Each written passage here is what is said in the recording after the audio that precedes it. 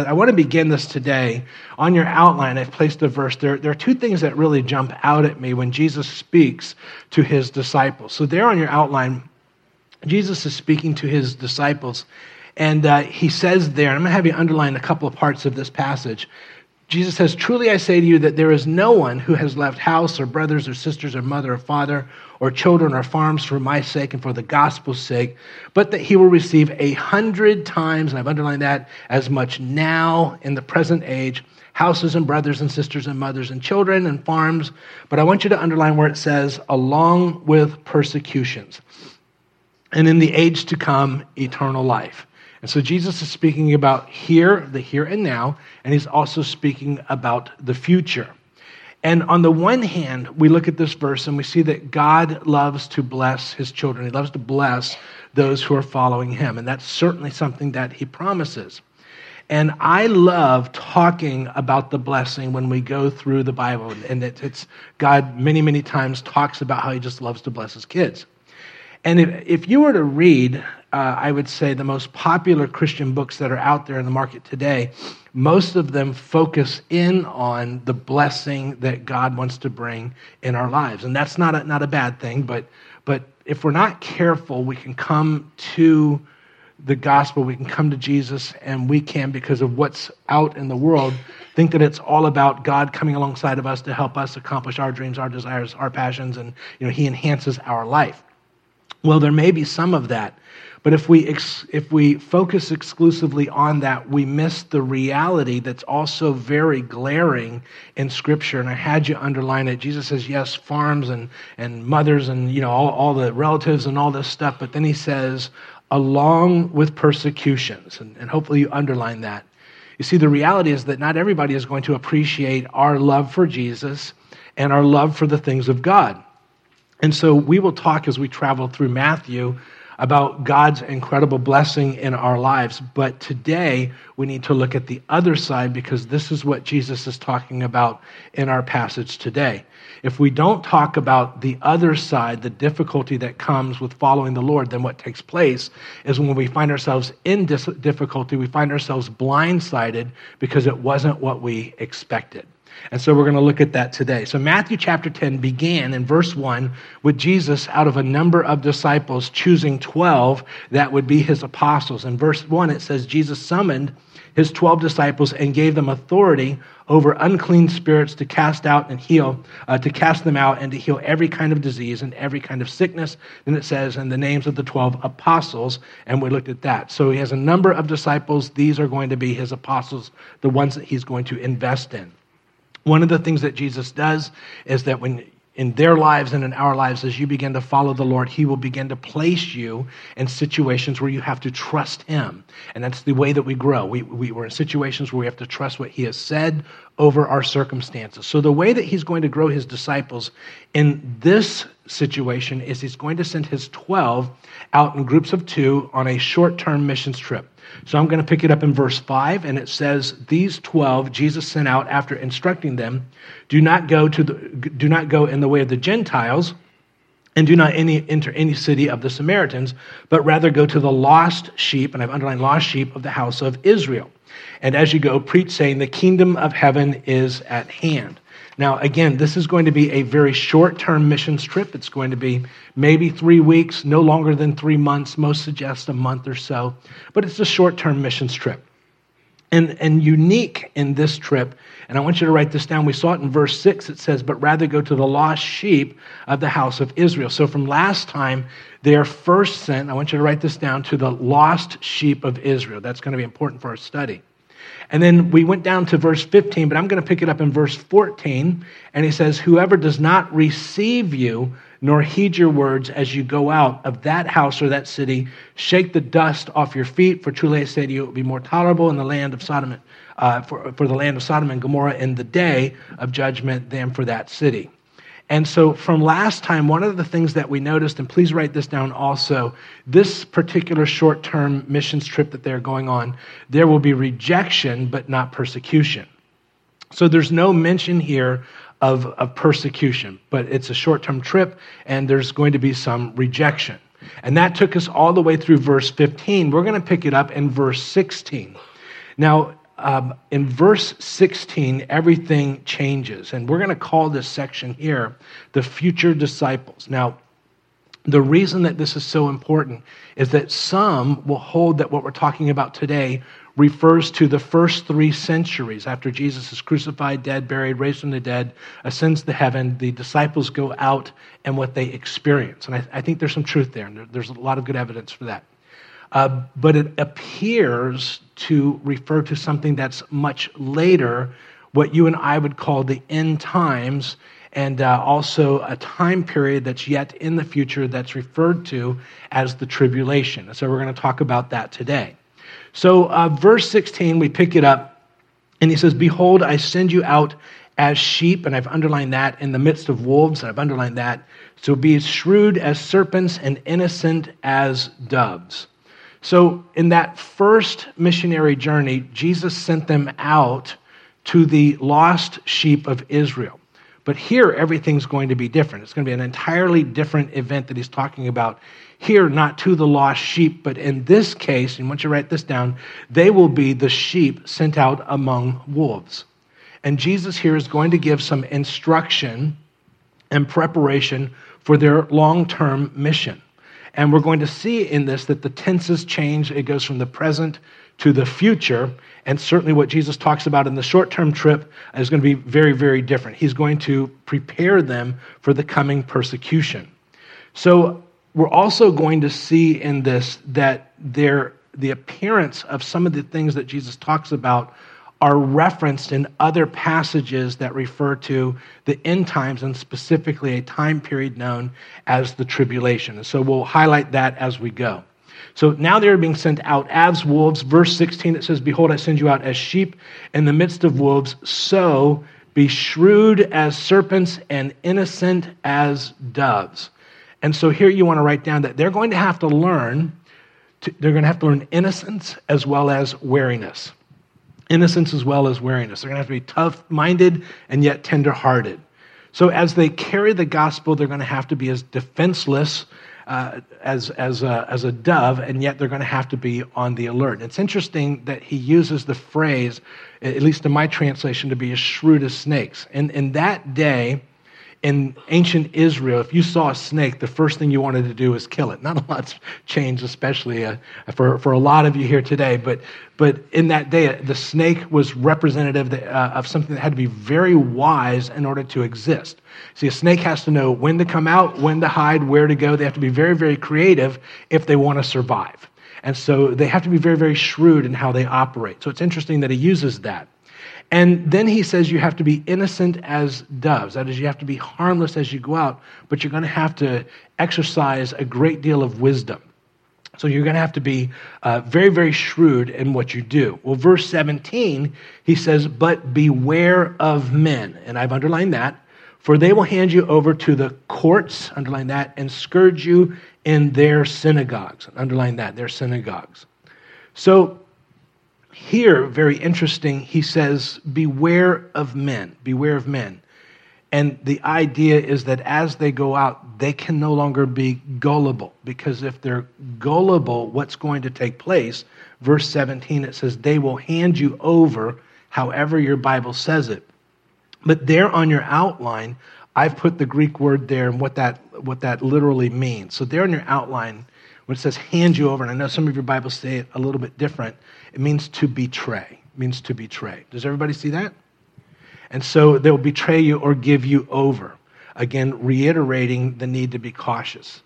Here what he's saying is, as they go out in whatever time period he's talking about, there are going to be some people who are going to be one way on the outside, but you have to use a great deal of wisdom and you have to be shrewd, because if you don't, they will then show their true colors and then turn you over, and you'll go to the courts and you'll go into and be flogged in their synagogues. We'll talk about that. Now, you and I, we don't typically worry about that, at least not right now in the United States of America. But the rest of the world is not like it is here in America. Back in 2006, we as a church, we went to Israel, and on Sunday morning, we were in the old city of Jerusalem. If you've ever been there, you know it's a fascinating thing. There was what was called a Palestinian church, And so this church was made up of people who had come from a Muslim background and they had become believers. Now, in this church, it was where all the shops and all the stores were. So the way that they would come to church, a husband and wife would simply be walking through as if they are shopping, and then they would then casually step into the door of the church, which did not say church on the outside. And the reason they had to do that was because if their family or their friends saw that they had converted and become a Christian, it could mean terrible things, even death for them, and honor killings and all of that. So here he says you have to beware of men. Now, I also mentioned that some people see the passage that we're looking at today as a reference to the end times, and I believe that's true, and also to a time period that's also in the future that's referred to as the tribulation. There is one chapter in the Gospel of Matthew that Jesus deals specifically with end times, the tribulation, and all that takes place, and that'll be Matthew 24. So we're going to see a lot of parallels in this chapter and with Matthew 24. So there in your outline in Matthew 24, he says, then you will be handed over, and it's that same Greek word, means to be betrayed, to be persecuted. And so for this reason, some people, and I would hold, feel that this pertains to the end times or that time period called the tribulation. He says in verse 17, you'll be handed over and flogged in the synagogues. So here in verse 17, what we see is, and you want to write this down, persecution will come from government, that's the courts, and religion, flogged in their synagogues. One of the things I want to highlight very quickly in verse 17, it ends by saying they will scourge you in their synagogues. Does everybody see the word there? And here Jesus is saying, whatever's taking place as they reject me, I'm not part of that, and so that's their thing. It's not ours, it's theirs. And that'll be important for our study.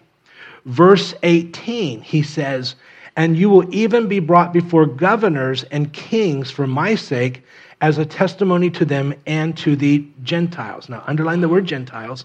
I didn't put it on your outline, but the word for Gentiles there is the word ethnos. Ethnos just means ethnic group, races, different groups of people.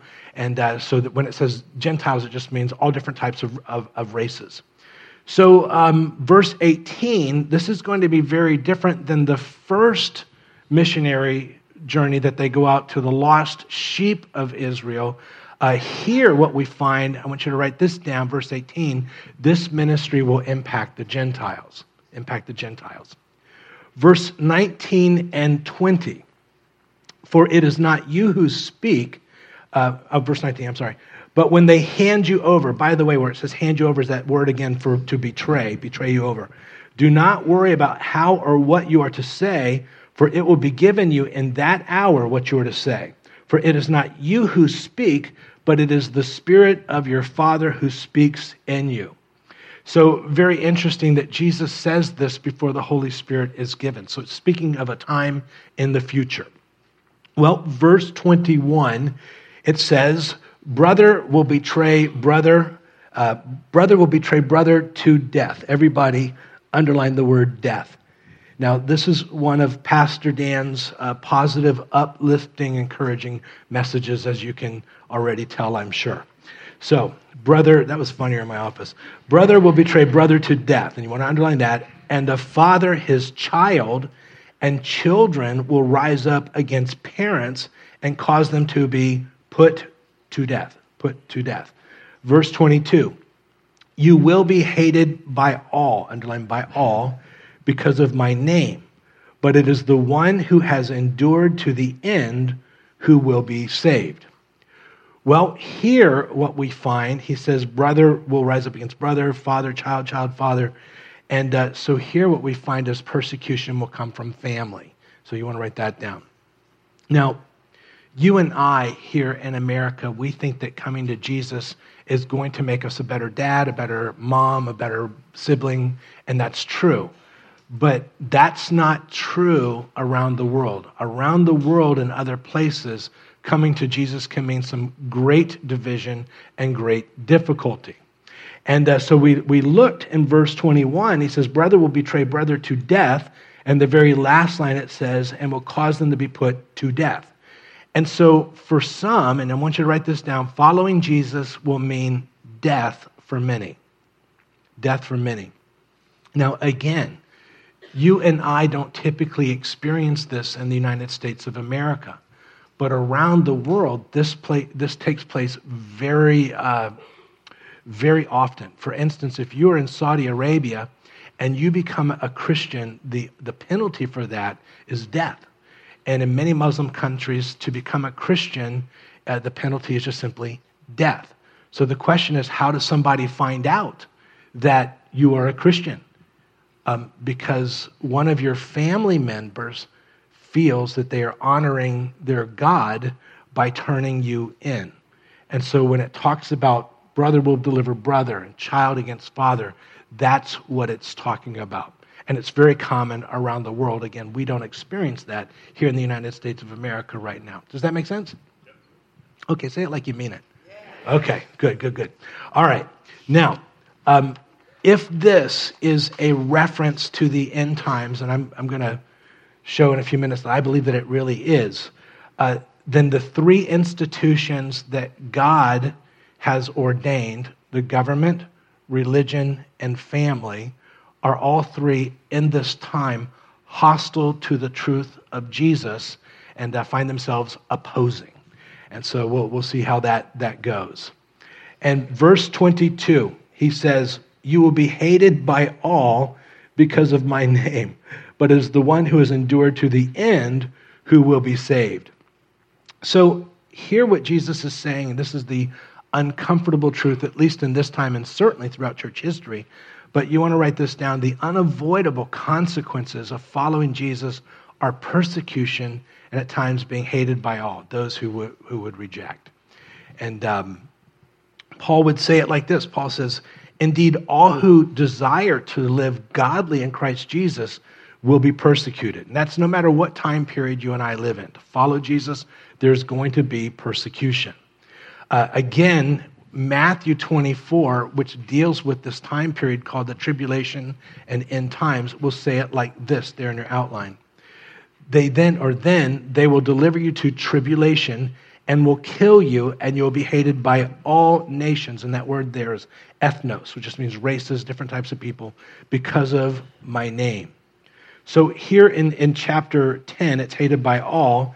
In chapter 24, it's hated by all nations or people groups. And I believe that this refers to a time that we are moving into and a time that is just around the corner. It's becoming increasingly difficult to be a Christian in our society. And yet it's a whole lot better here than the rest of the world. And so when it says hated by all, there is persecution around the world, but we can't really say that we're hated by all just yet. But that time is coming, and I believe is just around the corner. Verse 22, he says, "You'll be hated by all, and because of my name, but it is the one who has endured to the end who will be saved." I love it says, "because of my name." In our world, you can talk about God as long as you don't say the word Jesus. And when you talk about God and you can't say Jesus, whatever God we're talking about is not the God of the Bible, because you can't have that one without Jesus. So he says that the verse 22, the very last line, he says, "The one who has endured to the end will be saved." Now, you and I, we read that, the one who endures to the end will be saved, and we think, well, you better make it. You better hang on, because if you don't hang on, you're not going to make it. You're not going to be saved. In their culture and in their language, they took it somewhat differently than the way that it's translated into English.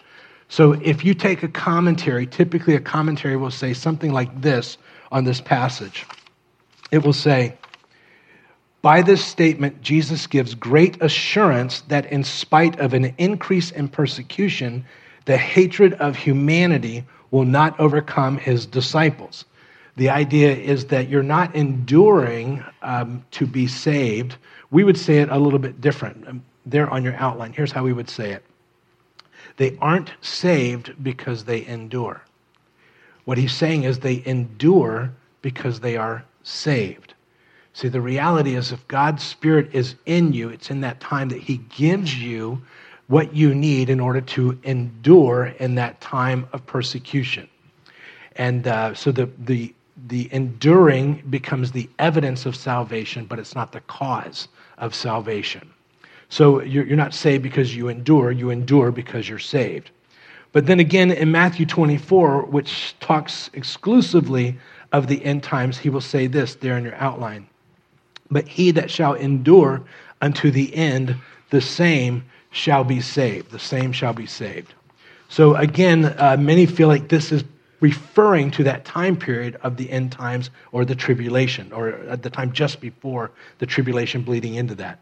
Verse 23, but whenever they persecute you in one city, flee to the next. For truly I say to you, you will not finish going through the cities of Israel until the Son of Man comes. So there's two aspects of this verse.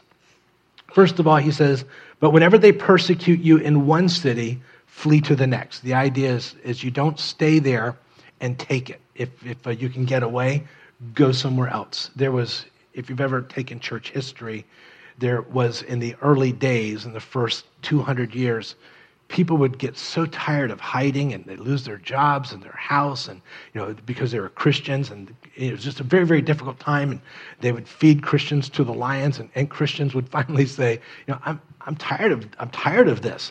And so they would literally go to the Romans and say, I give up. I'm a Christian. Feed me to the lions. And people thought that was a quick way to get out of this mess. So that the church had to issue an edict saying that, no, that's not, you can't just go give yourself up. You have to keep going, and because, anyways, that also was a lot funnier in my office, but it's not so funny here today. So, but what I want to talk about today is why I believe this is referring to a time period called the end times, and why I believe that you and I are in that generation. And so verse 23, he says, but whenever they persecute you in one city, flee to the next. For truly I say to you, and this is the part that I've underlined, you will not finish going through the cities of Israel until the Son of Man comes. And make sure you read that. You will not finish going through the cities of Israel until the Son of Man comes. Now, this was considered one of the most perplexing verses in the New Testament for 2,000 years. And the reason that it was perplexing to people is because in 70 AD, the Roman general Titus Vespasian surrounded Jerusalem, came and literally wiped out the city, burned down the temple, and the entire nation of Israel was destroyed, essentially. Jewish people at that point moved out of Israel. And so Israel ceased to exist as a nation. And so they would look at that through the years and they would say, nobody is going through the cities or villages of Israel because they're not there. They're not there. Because for the most part, the area that you and I would call Israel was in ruins. There were Jewish people just weren't there. There are those, as I said, those who believe that this refers to the end times and then bleeds over to this time period called the tribulation. There are several references that we looked at that appear to be the time period called the tribulation, which is talked about in Revelation. First of all, it says that they'd be hated by all in our passage. And certainly Christians are now the most persecuted religion, faith on the earth, and yet I wouldn't say we were hated by all, but we're certainly moving in that direction. The tribulation time period, he says, those who endure to the end will be saved, and we talk about that, and that's specifically of that time. In that time, as you study the book of Revelation, you do find that the three institutions that God has ordained, family, religion, and government, are all hostile to the believer in that time. But verse 23 says, but they won't be able to go through all the cities of Israel until the Son of Man comes. Now, what I have always found so fascinating about this is that Israel is the only nation on the planet in the history of the world that existed, ceased to exist as a nation, and 2,000 years later comes back into its homeland and becomes a nation. It's the only nation where this has happened. And not 2 generations, but almost 2,000 years. So I want to share a passage with you, which was written by Isaiah about 800 years before Jesus was even born. And we're going to underline a couple of things and hopefully to bring some perspective to this. There on your outline, it says in Isaiah 11, it says, "Then it will happen on that day that the Lord will again recover the second time," underline second time, "with his hand, the remnant of his people who will remain," underline that word remain, I want to talk about that, "from Assyria, Egypt, Pathros, Cush, Elam, Shinar," Shinar is Iraq, by the way, "Hamath, and from the islands of the sea," underline that. "And he will lift up a standard for the nations, and he will assemble the banished ones of Israel," underline that, "and will gather the dispersed of Judah from the 4 corners of the earth." So a couple of things here. First of all, he says he will recover and bring back into the land a second time. There was, this was before Israel was removed from the land the first time. It was hundreds of years before Jesus was born. It's called the Babylonian captivity. The Babylonians come, they take under King Nebuchadnezzar, they take the nation of Israel, take them literally back to Iraq. And we have those great stories of Daniel, Shadrach, Meshach, and Abednego. That's what all that is talking about.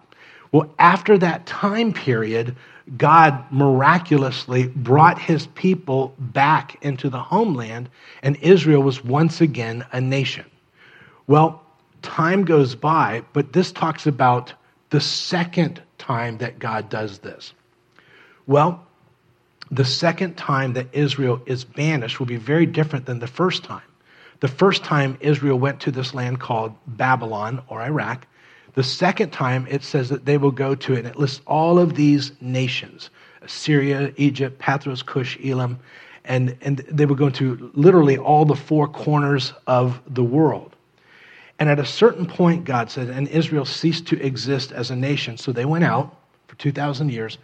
And at a certain point, God says, I will then bring them back into their land. Now, interesting to me, he says, he lists where he's going to bring them from, but he says, from the islands of the sea. And hopefully you underline that, because if you're in ancient Israel 800 years before Jesus was born, you didn't have a word for other continents. So you would just use the word that meant across the sea, and so across the sea. Also interesting, he says when he's going to do this, he says there in your outline, that verse, he says, then it will happen on that day that the Lord will again recover the second time with his hand the remnant of his people who remain. Now, Israel becomes a nation again in 1948 with those who remain. Apparently, something happens just before Israel becomes a nation that we're now talking about those who remain.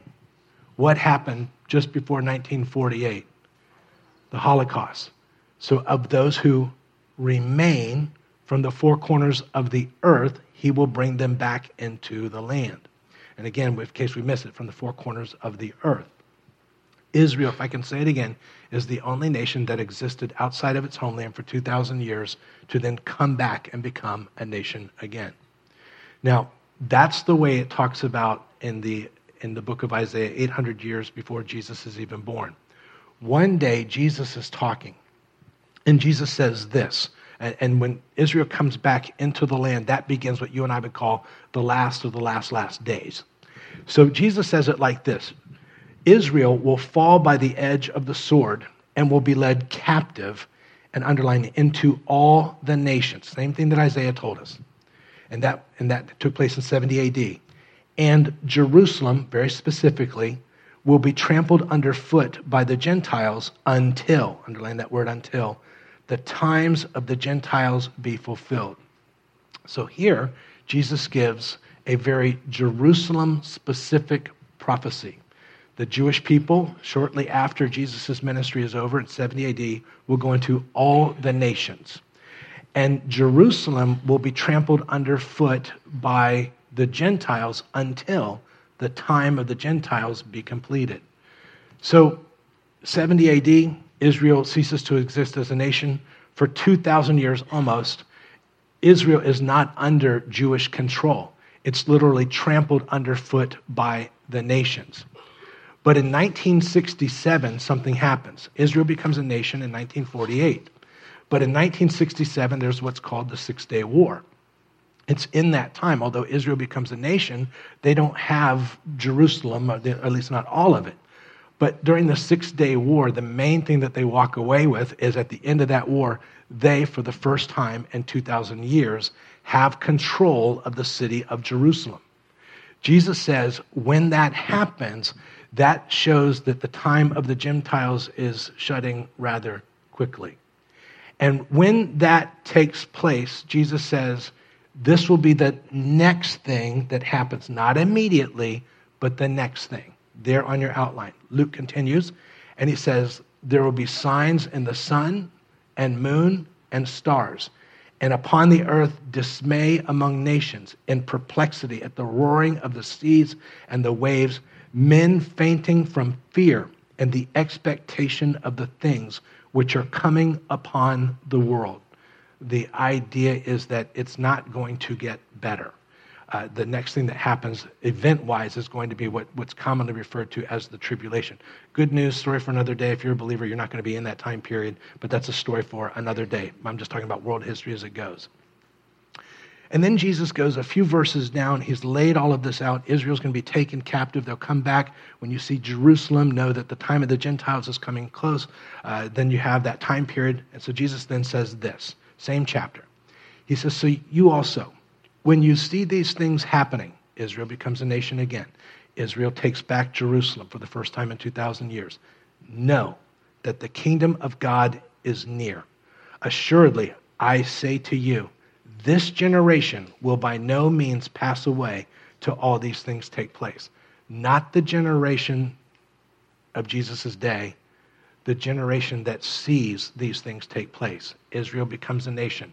Israel takes back biblical Jerusalem. That generation does not pass away until it's all wrapped up.